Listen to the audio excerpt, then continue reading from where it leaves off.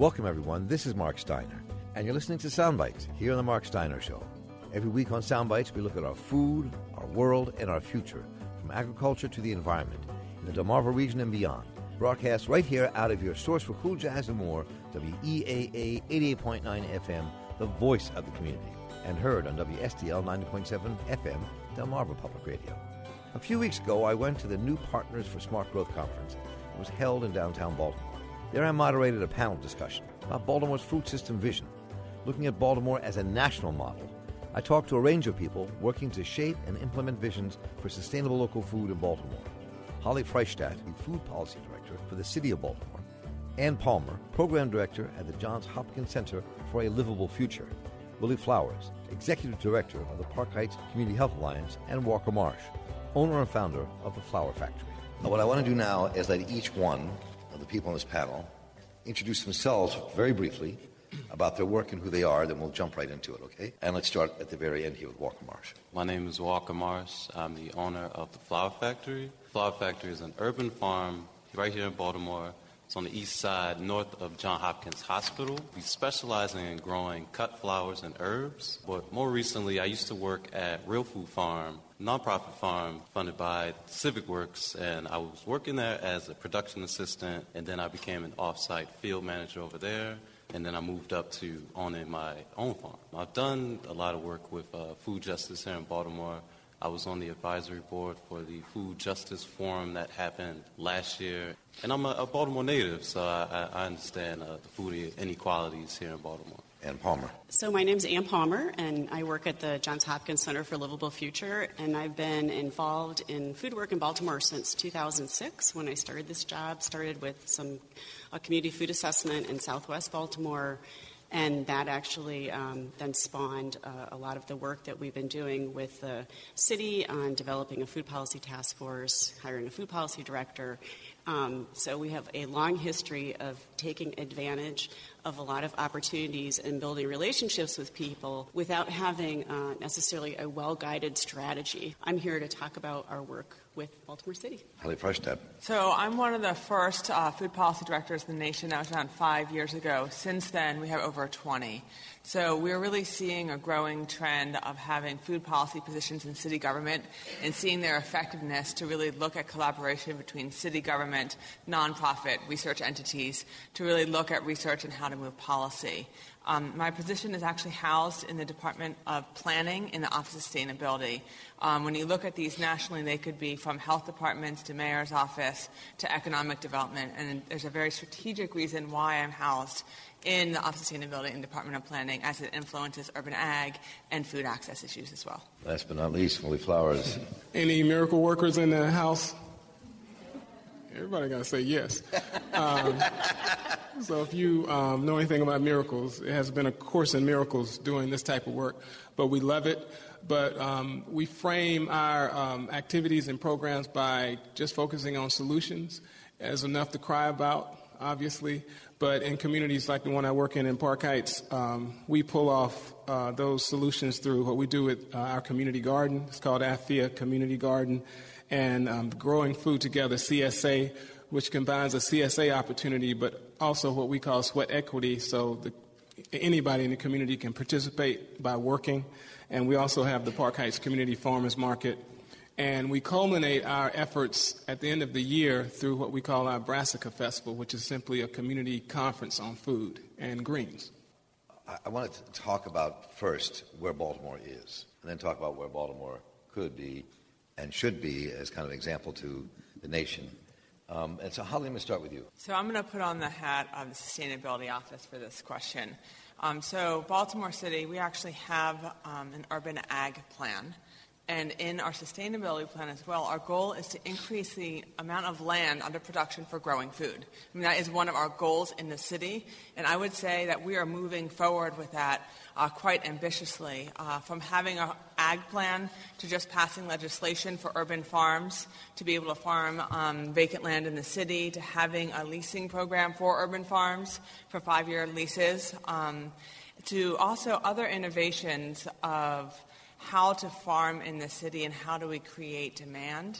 And one of the things that I would say is one of our surprised accomplishments, or I would say surprised because one small change in a memorandum of agreement has made a huge impact, meaning that Baltimore City is one of the first in the nation to have an incentive for city employees to participate in a CSA, meaning that as an employee, as a MAPS employee specifically right now, I get a $250 rebate for a CSA.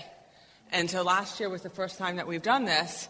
And so we had 144 people in our first year CSA where we had a rebate. The farmer got the full amount of their $300 half share, and then we all just paid around $50 after the rebate. And it truly has incentivized fruit and vegetables in the city. You know, it's just the first 144 people out of 15,000 employees, but it's a really good first year.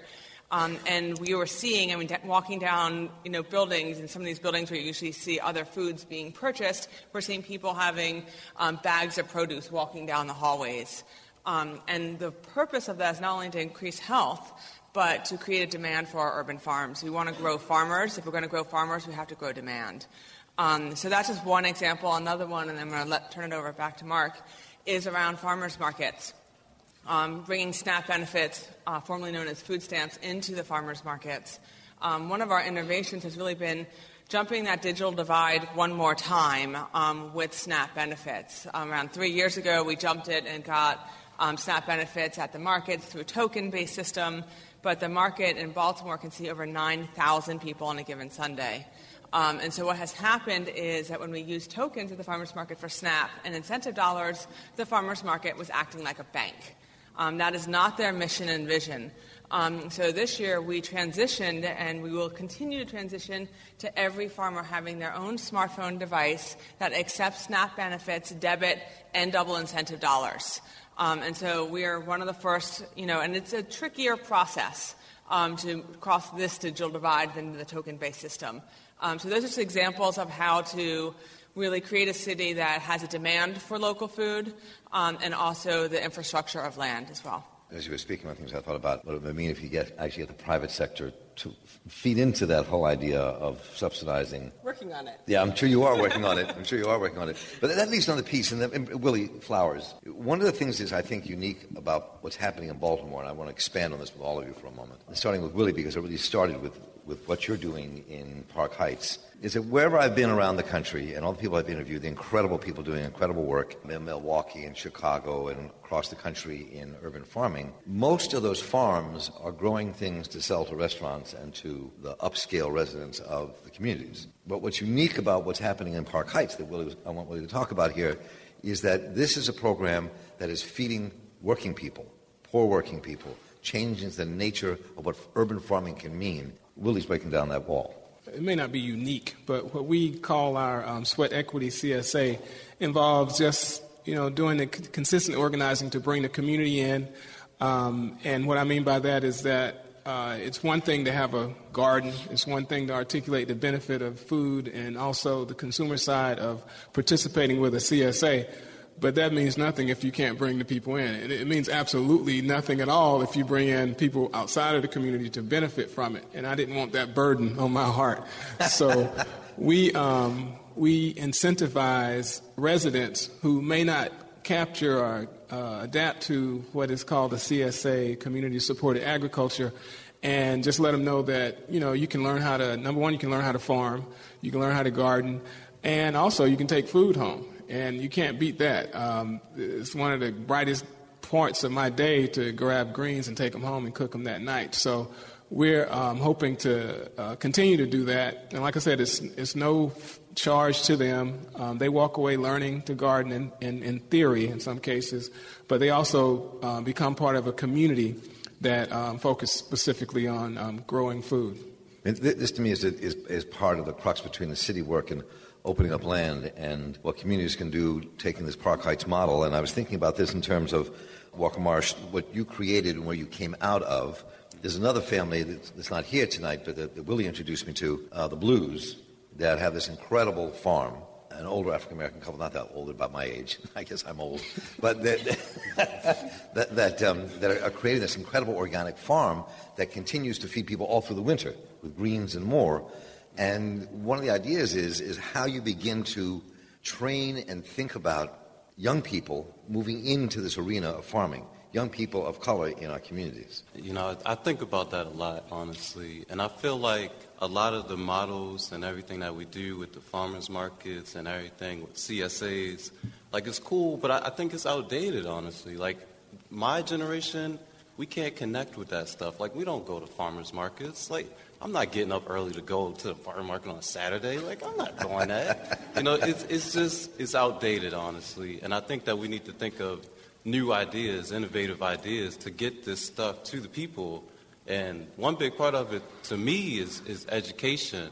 People don't understand why they should eat organic food, or they just don't understand why they should go outside and plant these plants. Like, it's a lot of it has to do with education, and we just need new ideas. Like, I really feel like we need new ideas that bring attention to it, and that's one thing that I'm trying to do, is really bring attention to it. I want people to see what we're doing, because I walk around Baltimore. I ride the bus, I ride the subway, and I talk to people, and people don't know about these farms, and that's a problem. Like, people should know about this stuff. I think we got to come at it in a different light. And one of the things I think bring to the table here, among many things, is kind of an overview of where we are in Baltimore, because the Center for Livable Future has been working with people in communities across this city and beyond to kind of bring them together and figure out what the next steps are. Give us an overview. So, in all modesty, I do think that we have really come a long way in Baltimore. And when we sat in the room and we were developing our greening goals for the sustainability plan, which was released in 2008, we were like, we want to be a leader of, urban, local, sustainable foods. We had this very lofty goal. And, I had worked with people that had been in Baltimore far longer than I had and had done a lot of community organizing. And they described it to me as, this is a city where good ideas go to die. And I was just like, what? Ooh. Yeah. We do have the reputation, by the way. We do. And it was really, so for me, I thought, this is a really good idea, and we cannot let this happen. And that was, kind of stunning. So when I look back now and I think of what we said and where we are, I'm just blown away at what has happened in the last 7 years. It's just incredible. And it is. I never met Walker before, and it was, and I met Willie years ago. There's so much going on, we can't even keep up with all of it. So it's incredible to hear these stories, and I do think where we are is in a place of where a lot of cities that are post-industrial and are trying to reconfigure, what are they going to do with all this land? What are we going to do? We want to attract people to the city, but we still have issues of people leaving the city. How do we get people to want to move in here? What can we offer them?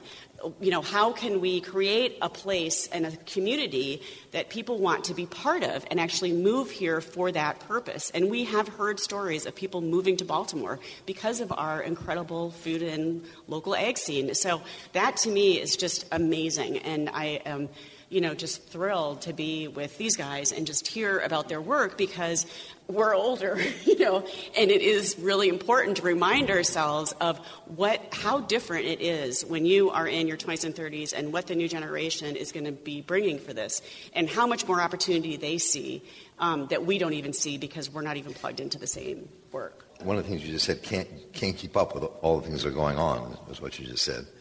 So I'm curious how you think that gets developed, how we not just keep up with it, but how we kind of build an entire system in Baltimore without that system becoming part of with all due respect, Holly, because you understand what I mean here, without becoming part of a bureaucratic maze, where you can't get land, where you're told what you can grow, what you can't grow, how you can grow it, who you give it to, who you sell it to.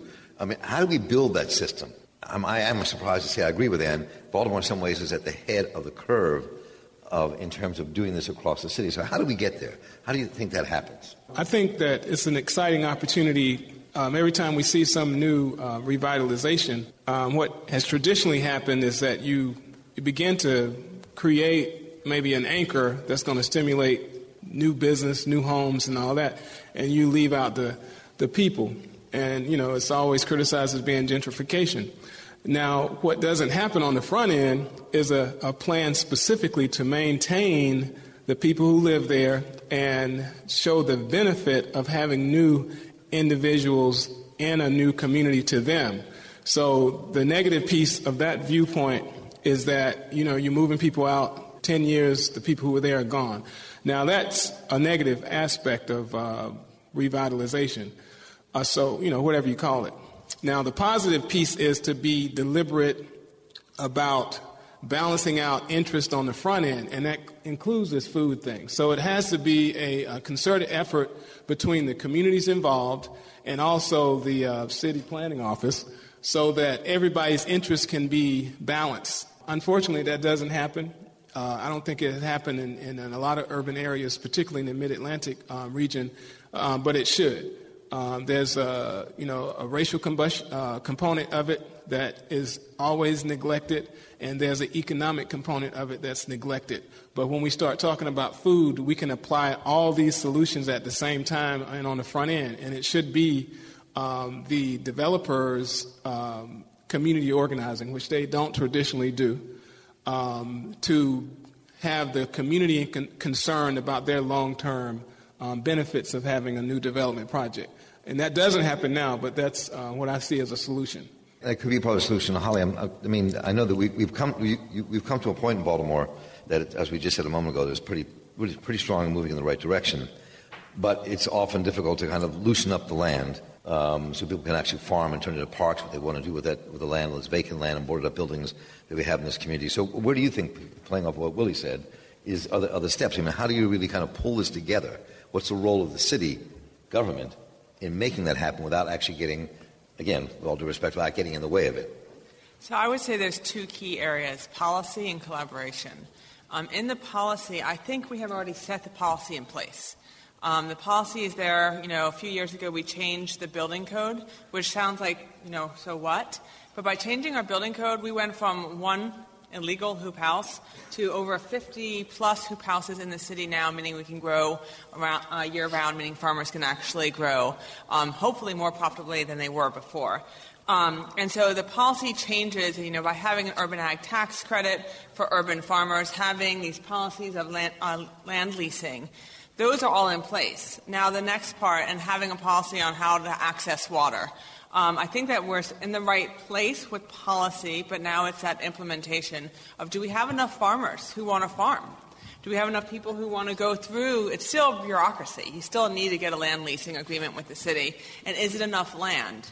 We're looking at 1 acre plots. Well, we know growing in the city, growing off of even 1 acre to 3 acres is still very difficult. Now, I would say that's great. Boston, other cities have these great urban ag programs on 0.3 acres. So it is more land in other, densely populated cities. But I think really the next part is looking at that collaboration. Do people know about the policies that are in place and how to access the land? Do they have the training to farm? Is there a mechanism in place to go from growing in your backyard to actually growing food for a profit and selling it, whether it's to a restaurant, a farmer's market, or to other channels? And so I think that one of the things in order to be successful, it's really looking at how we collaborate. We have our Food Policy Advisory Committee, which is our equivalent to our Food Policy Council without the politics, is the best way of saying it. It's not a city entity per se. It's more of a collaboration. The Food Policy Council, you mean? No, so we have the Food Policy Advisory Committee. Got you. Right. And so it's not sanctioned. It is not closed to X number of people. And it really doesn't have sort of that political tensions that some councils do have. It's much more about getting the work done and knowing who's doing it and how to continue to move forward. And I'm thinking about how these things get organized. And you mentioned the Food Advisory Council. And there are food policy councils that are popping up all over.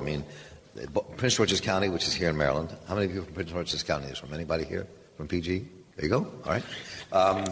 They have what's becoming a very active food policy council. So this possibility, these food policy councils actually could play an incredibly important role in kind of designing and helping design what a system could be in a community like this. I think that what you see happening is these are really stakeholder groups. So sometimes they take the model of a council, sometimes they're more of a coalition, maybe more single issue focused. But the idea is that you have a variety of stakeholders in the room who all bring to bear a certain area of expertise, and using your best minds, try to come up with solutions and, what are the barriers? What's going on that's preventing things from happening? What sort of opportunities are out there? We did a task force in Baltimore, which was a year-long group, and then it morphed into this advisory committee eventually. But I think the goal of that entirely was to really learn from each other and walking into the room, understanding that it's a very complicated issue. The food system is not simple to understand, and if we try to dismiss it as though it's simple or has a simple solution, we sort of lose out on that bigger perspective. For example, I do want to just frame this up. So, in my opinion, urban ag is not intended to be a way to feed cities. Urban ag is for educational purposes. Urban ag is to create income generation and job training and things like that for people who wouldn't otherwise have access to that. Cities are full of a lot of people, and there is no way urban ag is going to play that role. Our peri-urban ag can contribute to it, our larger statewide ag, but we have to look at what is needed in order to feed this many people that live in this area, and that's a very difficult equation to come up with. And then how do we start to think of our food system that way? So we don't want to be really focused on just what's happening in the urban area. We really need to have an expansive view, which means looking at all over the region. In fact, so that's just like one example, I think, of where I see councils and groups really working to try to better understand how is food moving throughout the system from a distribution perspective, production perspective, et cetera. Go ahead, Walker. I feel like I can speak directly to that because I'm a product of basically taking a resident of Baltimore and turning them into this urban ag person that cares about the environment and everything. Because before this, I didn't know anything about it. I'm just, a regular guy, went to college, failed out of college, been working and stumbled upon farming. And it's because of programs like the Growing Green competition that I recently won. And the Growing Green competition, if you don't know, is a initiative that Baltimore City put on to turn vacant lots into green spaces. So with me working at Real Food Farms, I was able to enter in this competition, and that's why I'm able to have my own farm right now. But I feel like what I'm trying to create is kind of like a model for, a person to go through and to go up and get their own farm, because I started as a production assistant at Real Food Farm, like I said earlier, and I worked my way up, and I just had interest in it, and I really fell in love with it. And if it wasn't because of the city, I wouldn't be owning this farm. I don't have money to start a farm, and I don't have the skills to go to a bank and say, hey, can you give me, $60,000 to start a farm? No, what's wrong with you? I really feel like, we need to continue programs like this because, I currently work I am a city employee right now. I work at the Silburn Arboretum in their greenhouses in the horticulture department, and I'm developing my skills every day. Like I said, I'm growing flowers, so at Real Food Farm, we grew vegetables. So this is going to be a big transition for me. But I was able to get in contact with people that could put me in the position where I could learn how to do these things. And I think we need to continue programs like this and set a model so that, if there are young kids that are interested, and there are kids out here that are interested, from my experience of working at Real Food Farm, there are a lot of kids that are interested in it. It's just having that vehicle to allow them to get to where they want to be. I think that what we're talking about here is something, at least in my mind, is fairly revolutionary in changing the notion of what cities can do. They can't feed everybody in the city, but they can feed some people in the city, and they can get people educated about where food comes from and why it's important to eat a certain way and get their hands in the dirt. and changing the nature of community. And as Willie was talking about, and I think it's really important, as I go back here to get to the audience, Willie, is the sense of community that begins to be created in a community like Park Heights and any other poor working class neighborhood of color in the city or the country, where people become dislocated because of the nature of the society right now and the role this plays in that. I'm going to go out to the audience and get some folks as you're talking about that. I concur. It's just an unfortunate situation when there is no appreciation for the type of neglect, urban neglect that exists in a community like Park Heights. And the excitement of its revival doesn't come until either the city or a developer decides we can do something differently.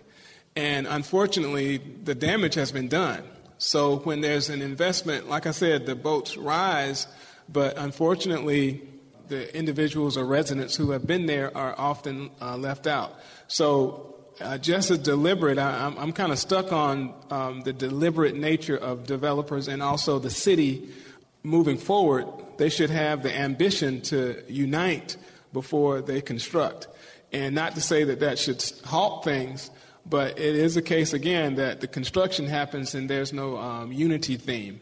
And there should be combined interest between the investors and also residents and people who are excited about a new homestead, a new community garden, and that kind of thing. So that, I think, would bring the community that we need. And Holly, to me, what he's describing, I know you can't answer for the city on this, but what you're describing is a different way for cities to think about development rather than the same way we think about it all the time, which is subsidizing a lot of wealthy developers, but what does the community get back in return? And this way we're talking about a way that develops, that includes the people that live here already and develops a different sense and a different way of doing things than we've done before. I think that's a big piece of this. It can't be done, as much as we want it to be done separate, it can't be done in isolation to the rest.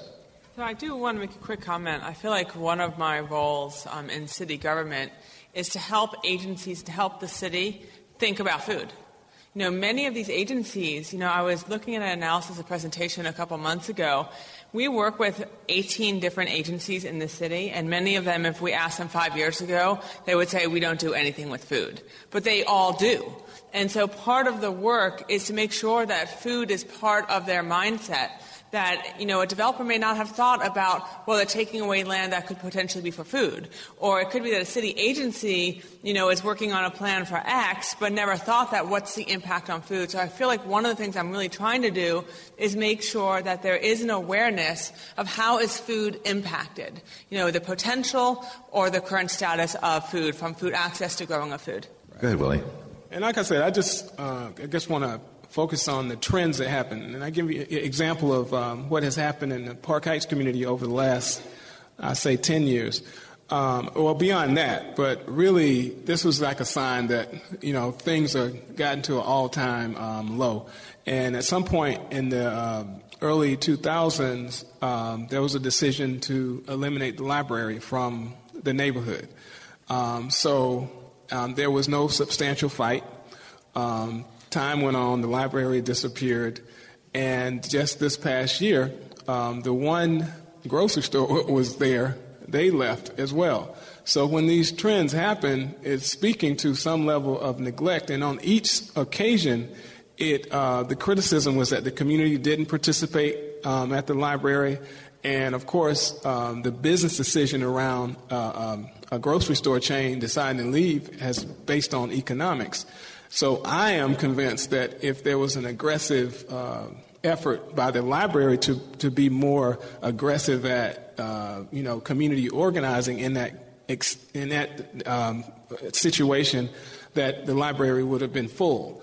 In addition to that, if there was some incentive for the grocery store chain to have people on the street, that would also. Because what does exist is, and they do a lot of aggressive advertising, are corner stores that send people out each day and drop their advertisements on doors, and they're out there with us when we're doing activities, and we're the only ones out there in the cold. But my point is, if that type of piece is added, we would get different results on turnout. We're talking about Baltimore's food system vision in this segment, recorded at the 2015 New Partners for Smart Growth Conference in downtown Baltimore. There's more of this conversation on Soundbites on The Marc Steiner Show when we return from this short break. The Marc Steiner Show is brought to you by MECU, Baltimore's credit union. Offering a full range of financial services, MECU, Baltimore's credit union, is helping its members and its community prosper. When you invest in yourself, MECU invests in you. For more information, www.mecu.com.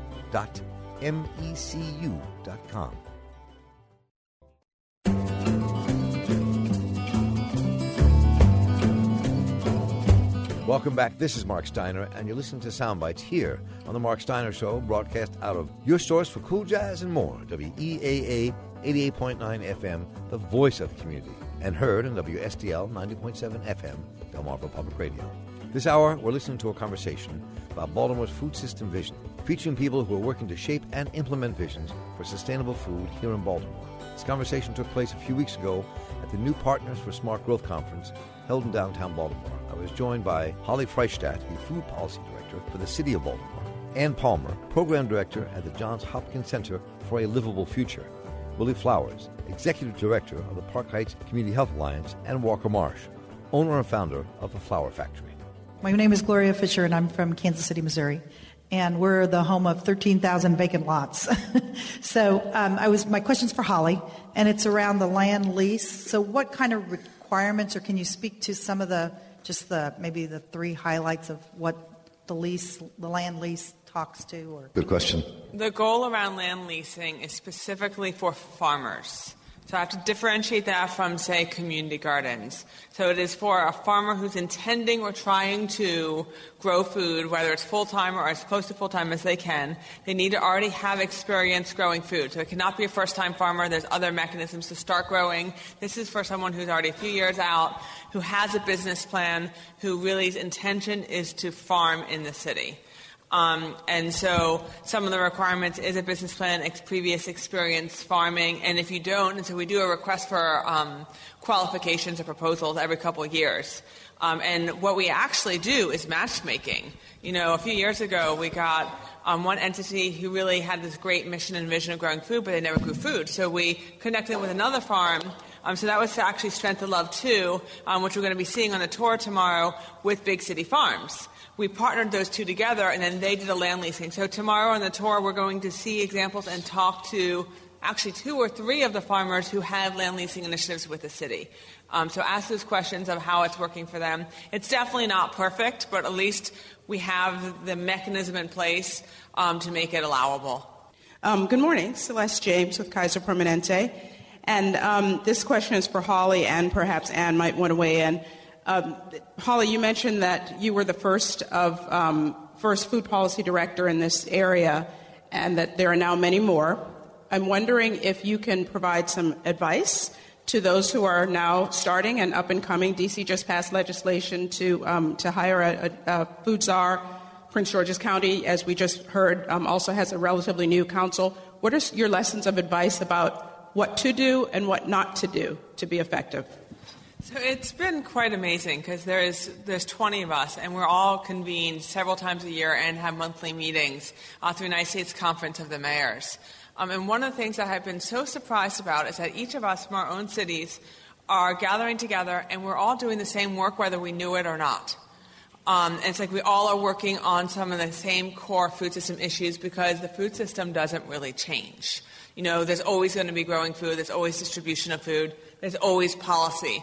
And so one of the things I would say as far as recommendations is the content is actually probably the easy part. We all know kind of the core key issues we need to be working on, and whether we are working together or not nationally, we still come up to the same issues. But the recommendation is really looking at how the collaboration works. I would say that in Baltimore, our successes was the collaboration. And I say it over and over again, if we didn't have Johns Hopkins doing the research prior to us creating policy or developing out strategies, we wouldn't be able to do what we're doing. If we didn't have nonprofits who are nimble and able to move quickly on a food access need that has to happen immediately, then we wouldn't be able to accomplish what we accomplish. So it's all about the ability to collaborate effectively with many different partners. And there is also really now a support system for food policy advisors or directors. They go by different names and in different agencies. And there's really a mayor's support. Most of the work, I would say all of the work that I do here in the city is because Mayor Rawlings Blake is committed to the issues. And we're seeing this nationally. We have a United States Conference of the Mayors Food Policy Task Force that was created 2 years ago. And so that is why we have a growing change and movement of food policy directors in the nation, is because mayors see that it's effective in their city government to help agencies realize where food intersects their work. And since you were called out in a sense, I want you to pick up on that. So I guess the only thing I would add is that there are, Holly's describing one model, which I think has been really successful in areas, in cities, and any jurisdiction that has political support. It's going to be successful. I think the struggle is in areas where you don't have that political support, or maybe then there's an election and then what support you had goes away. So I think we see a lot of different models, which sometimes are, they're all, though, I say the common theme is that I do not know of a food policy council that does not have a relationship with their government in some capacity. Be it there's a member of government that sits on the council, or even a much more close relationship where there's actually an executive order, but it could be part of a nonprofit. So there's a lot of different hybrids out there of what's happening, and I think it really is very place-based and has to be decided upon depending on what the circumstances are. And so we see, when we see over 200 food policy councils in the United States. Those are at all different levels, state, municipal, sometimes regional. And those take very different forms depending upon where they are located, who's involved, who started it. Was it a community group? Was it started in government? And there's a lot more on our website. I'll just do a little commercial break. So if you want foodpolicynetworks.org, you can go online and look and see a lot of what's happening in states around the country, and also lots of different resources about how these are getting started. My name is Jennifer White. Certainly glad to hear from all of you today. Had a question for Brother Flowers in relationship with the to the work in which that you're doing in the Park Heights community. Just wanted to know, in light of the picture that you painted as far as the work that's being done to revitalize and tying all this to food, but also the other negative things that are happening over time. So in light of that history, has that collective power been used towards any advocacy or any systemic change in light of the history that you paint? What has that done for the people, seeing that, and has the Park Heights community, among other communities in Baltimore, have used their collective power to speak truth to power about power? I will say that while it's our passion and commitment to spread it with everybody, it's a challenge because of the bandwidth. And we do a lot of work, and we cover a lot of ground. I mean, we did our research this past year on our activities throughout the year, and we touched like 13,000 people, and that's a lot of folks, right? But it's still the case that you still have the general health outcomes that we have, and so that means that we're not touching a lot of people. So it breaks my heart when I go home and, there's something that we could have done, but, the day doesn't last all day and we don't have a large staff. So I will say that there's not an overwhelming community self-determination spirit about food in general. But the way we counter that is just to continue to do the work. Despite everything that we're saying here, and I think it's coming out in this conversation, everyone plays a role. Everybody just has to do their role. I mean, we try to produce as much food as possible. We're hoping to expand this year to another half acre, and we have other sites that we have targeted, and that's really all we can do. We're not doing it without the hope that we can inspire communities toward it, but we consistently see evidence that if it's not the case that they want to be a part of it, they know that we're there. So when they come in a time of need, that we can deliver something. So it's complicated, and I wish it could be like the Edmund Pettus Bridge, but it's really not. But we continue to try to fight to make it that way. Walker, as the youngest member of the panel, I'll just pick up on what Willie said, just thinking about your own sense of what you came out of and pick up on where you think it might go, where it could go. I mean, I can see it going in a lot of different ways. Like, I don't know if Holly or Ann mentioned it, but the government or the local government has this backing of nonprofit farms. I will be an example of a for-profit farm.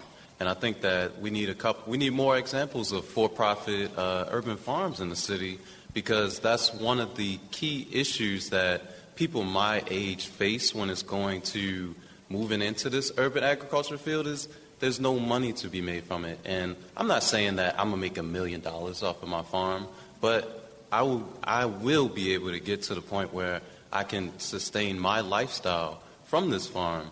And that's only going to be achievable through for-profits. I love nonprofits. I worked at a nonprofit for 4 years. I mean, it's great. It's a great experience. I think most of you people in here have experience with nonprofits, but it's not really, it ain't going to pay you that much money, basically. But Willie, speaking as an executive director of a nonprofit, I'm not trying to I think what's really missing in the conversation that he's having is that there's no difference, except for your filing. There's no difference between a nonprofit and a for-profit. It's still about production. It's still about, and when you're talking about the business side of all of this, if you ain't balancing your books, you're not going to be producing anything. So I don't want someone to be confused about the difference. I said that I know for a fact that I am not going to become a millionaire from this venture, and I understand that completely. But it's about making a living and sustaining my lifestyle. But it seems to me that what the two of you just said is that it is for things to change in a city, there has to be a synergy between the two.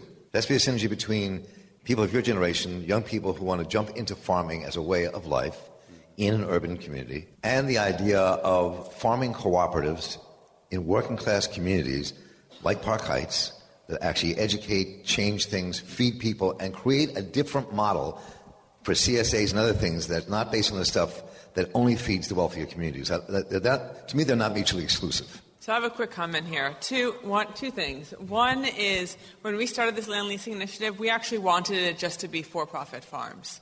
And this is a conversation that all cities are having, is can cities and will cities create profitable urban farms? Can they do it? Can it happen? And that's what we really want to happen. What we've noticed along the way, we must have nonprofit farms at a smaller ratio, but they are the ones who grow the farmers who are growing the food for profit. And that is kind of an incubator place. And that is really what we want to see from you growing out a real food farm. You now have created your own business. And so I think that there is going to always be this tension between nonprofit farms and, like with the CSA model that we have in the city, one of the very first questions was, it should only be for-profit farms. And I said that would be great. But what if we don't have any urban farms who can do it? What if we don't have enough demand? So the Farm Alliance is really important, and it hasn't been mentioned yet. It's a coalition of farmers. 12 farmers now? Yeah, I think Are you a member of the Farm Alliance? Yeah, I'm in the process of getting in there. I'll punt that back to you. Yeah, I'm going to be in the Farm Alliance. Well, let me I guess go at this from a different way. Because I don't see a tension between the conversation. I just think that there should be an understanding of the process, and she's right. It will be far easier, and he mentioned it earlier, for a nonprofit entity to get a grant to establish whatever infrastructure you need for farming. So to dismiss it is, it's just not good judgment. To dismiss that reality is not good judgment. It would be easier to get the grant than to get a loan, So I think that there's value in that process, and if someone wants to pick up and start off by having a $20,000 loan, they can do it. But if there's another avenue to do it, we need to discuss that in an open forum so that everybody can benefit from the energy that's happening with a local food movement. And that's all I'm saying. So I don't want to dismiss anyone's effort to participate and to grow their vision about delivering quality food. But I don't want confusion based on misunderstandings about how the process can benefit everyone. But this is a very important point.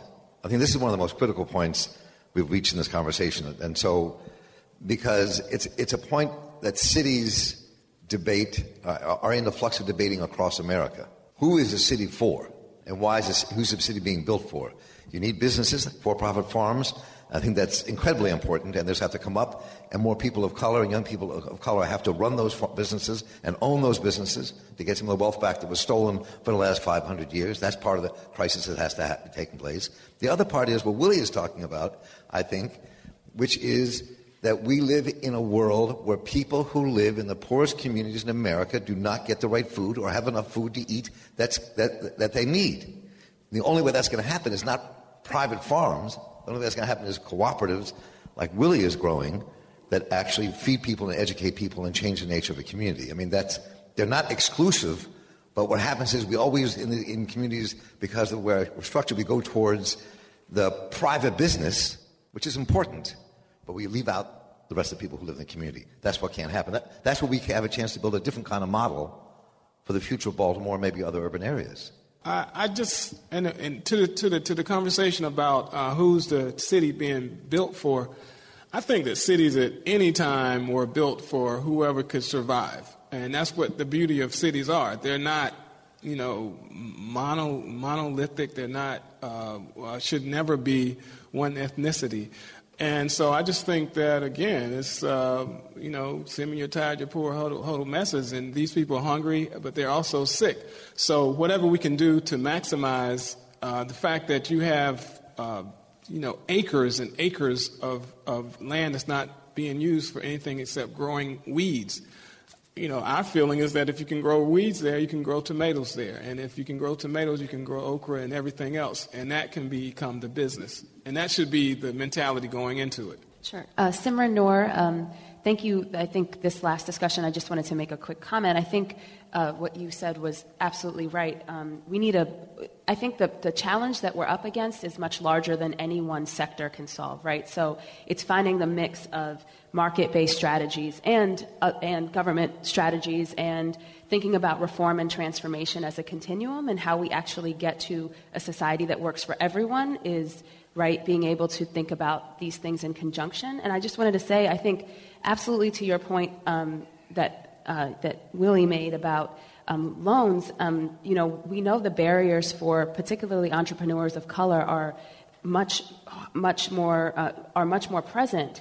So race is still the number one indicator of loan quality in our country, and there's a policy history behind that, right? So just to say, I think framing out the conversation and thinking about kind of how we got to the challenges that we have today, and then thinking about a balanced set of approaches that are market-based, that are community-based, that are government-based to kind of get to those solutions.